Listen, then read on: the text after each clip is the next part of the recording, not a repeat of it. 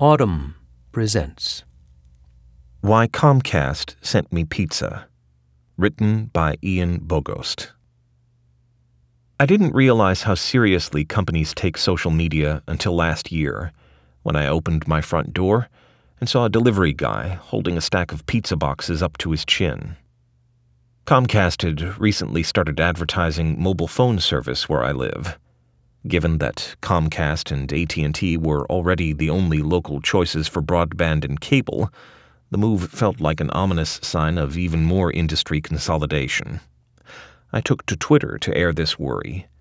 "It's nice that Comcast is offering mobile phone service now," I posted, "but until I can get Comcast delivery pizza, I will remain empty inside."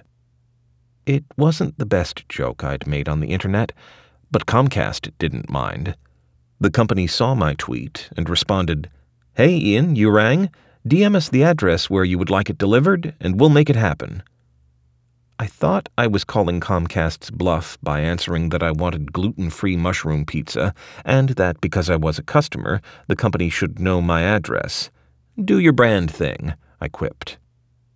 This was hardly my first digital interaction with a corporation. DiGiorno Pizza was my Twitter buddy for a while, although we seemed to have fallen out of touch. I once scorned Jolly Ranchers, only to have the brand chat me up moments later. Northern Tool, a tool and machinery company, chimed in on a photo I tweeted of its catalog. Cinnabon helped me win a dispute about how to pronounce its product, like James Bond. I assumed these brands targeted me because I have a decent Twitter following and write often for The Atlantic. And I thought I knew how these conversations went. They were quick and lighthearted, mildly amusing, if also a bit invasive. Mostly they were forgettable. Then the pizzas arrived. 10 of them, from a local place that delivers gluten-free pies. I was surprised, which is exactly the outcome Comcast was after. In marketing, conventional wisdom holds that small surprises can yield a big benefit for a limited cost, especially if they go viral. Marketers have a name for Comcast's pizza delivery stunt, a strategy of surprise and delight. About 15 years ago, before Twitter existed, companies paid agencies for guerrilla and buzz marketing. The agencies would surreptitiously seed conversations about the companies in chat rooms and on message boards, and report back on the sentiments they saw there. Then the social platforms arrived: Blogger, MySpace, YouTube, and others. That's what spawned the new social media management economy. Around 2010, when the Citizens United Supreme Court ruling reinforced the breadth and power of corporate personhood in America, businesses started developing online personalities. Now almost every brand is a hashtag brand, too. Spend enough time perusing corporations' social accounts, and you'll start to see distinct personas emerge.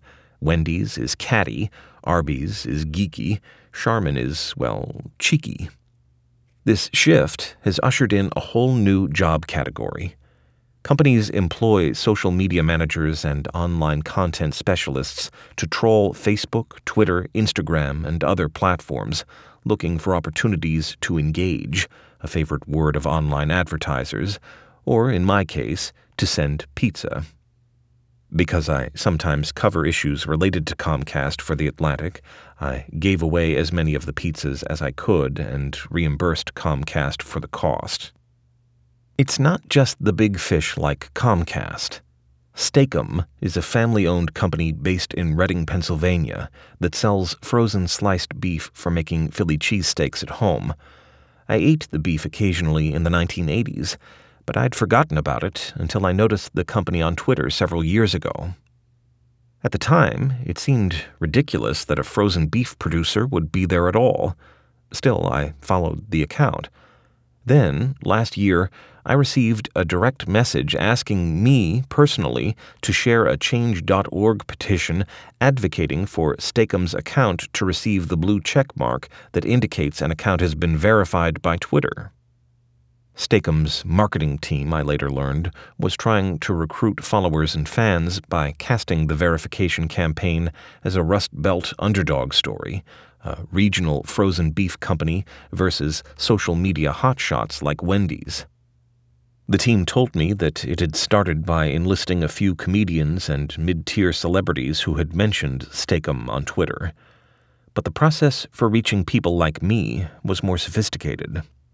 Using a software service called Crimson Hexagon, Nathan Alabach, who manages Steak-'em's social media accounts, was able to home in on the geographic locations, interests, and social media usage patterns common to the younger audience Steak-'em hoped to connect with on Twitter. The software identified gaming, a sector I work in, as one of those interests, which made me a compelling target. Many people singled out by brands on Instagram or Twitter may not know how they came to a company's attention. Part of the answer is sophisticated software. Crimson Hexagon, for example, can identify objects and corporate logos in photos, a Pepsi t-shirt, say, or a Mr. Coffee maker in the background, enabling companies to discover what someone owns or uses even if the person doesn't tag a brand. Matt Dickman, who runs digital communications for Comcast, told me that in the case of the pizza delivery, my original tweet would have been routed to Comcast's Xfinity mobile brand team, which explains how the company was able to find my address and ship pizzas there. The same infrastructure that allows Comcast to respond quickly to service issues on Twitter, in my experience much faster than when you call, gives it a platform for clever marketing. In other words, brands have learned to go beyond reacting to customers' complaints and anticipate what might enchant them, playing offense, not just defense. Which brings us to the case of the Kit Kat marriage proposal. This spring, Haley Bird, a congressional reporter at The Weekly Standard, posted a tweet mocking her boyfriend, Evan Wilt, for eating a Kit Kat bar by biting across its entire width rather than breaking off the individual wafers. Hershey's, which makes the candy in the U.S., sent the couple a box of Kit Kat bars with eating instructions, a cute gesture that Bird thought was the end of the matter. But her tweet had gone viral, and behind the scenes, a Hershey's brand publicity representative, Anna Lingeris, conspired with Wilt to design a Kit Kat-shaped ring box, which Wilt deployed for his proposal in July. The result? A happy couple and a haul of cheap publicity for Hershey's. Bird has nearly 50,000 Twitter followers. But not everyone at the receiving end of an elaborate branding exercise has as wide a reach, and according to the marketers I spoke with, that's fine. They seem to delight in their own endeavors as much as their customers are supposed to. Alabach sounded wistful when describing late-night therapy sessions with lonely, down-on-their-luck Steak-'em fans. Once, he told me, the company sent Walmart gift cards to a customer whose apartment had burned in a fire. Lingeris expressed deep pride in her role in Wilt and Bird's Kit Kat engagement. Dickman said Comcast doesn't pursue its surprise and delight affairs just to target influencers, a term he thinks is becoming meaningless. The potential for something to be propelled forward by someone doesn't really depend on how many followers they have, he said. It depends on how you treat them. A positive experience can cement a customer relationship. Dickman cites the time a man asked Comcast how a friend's son, who was in the hospital, could watch a Chicago Bears game, and the company gave him tickets. The hospital granted the boy leave to attend the game. Nobody saw any of this, Dickman told me, saying that any resulting publicity is just a bonus if it happens. After the pizzas arrived, Xfinity Mobile told me something similar in a private message on Twitter.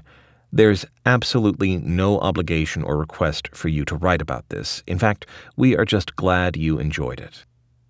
But it's human nature to feel obligated when someone, even a company, does something for you. That can make the people on the receiving end of social media marketing feel snared in corporate traps. The fire victim was probably appreciative, but will he later feel indebted to a frozen meat company? Likewise, Evan Wilt and Haley Bird's union is now forever bound to a chocolate bar. As for me, here I am, with some ambivalence, giving Comcast publicity for its pizza stunt, doing the very thing the company claimed it didn't expect. Social media has made it easier than ever for companies to connect with people. These new, personal bonds between companies and customers feel uncanny. The brands are not real human friends exactly, but neither are they faceless corporations anymore. Isn't that the point, though? Branding's purpose is to get under your skin, to make you remember an otherwise forgettable company or product. When the surprise wanes, that feels a lot less delightful. If you enjoyed this production, find the best long-form articles read aloud in the Autumn app, available now for iPhone.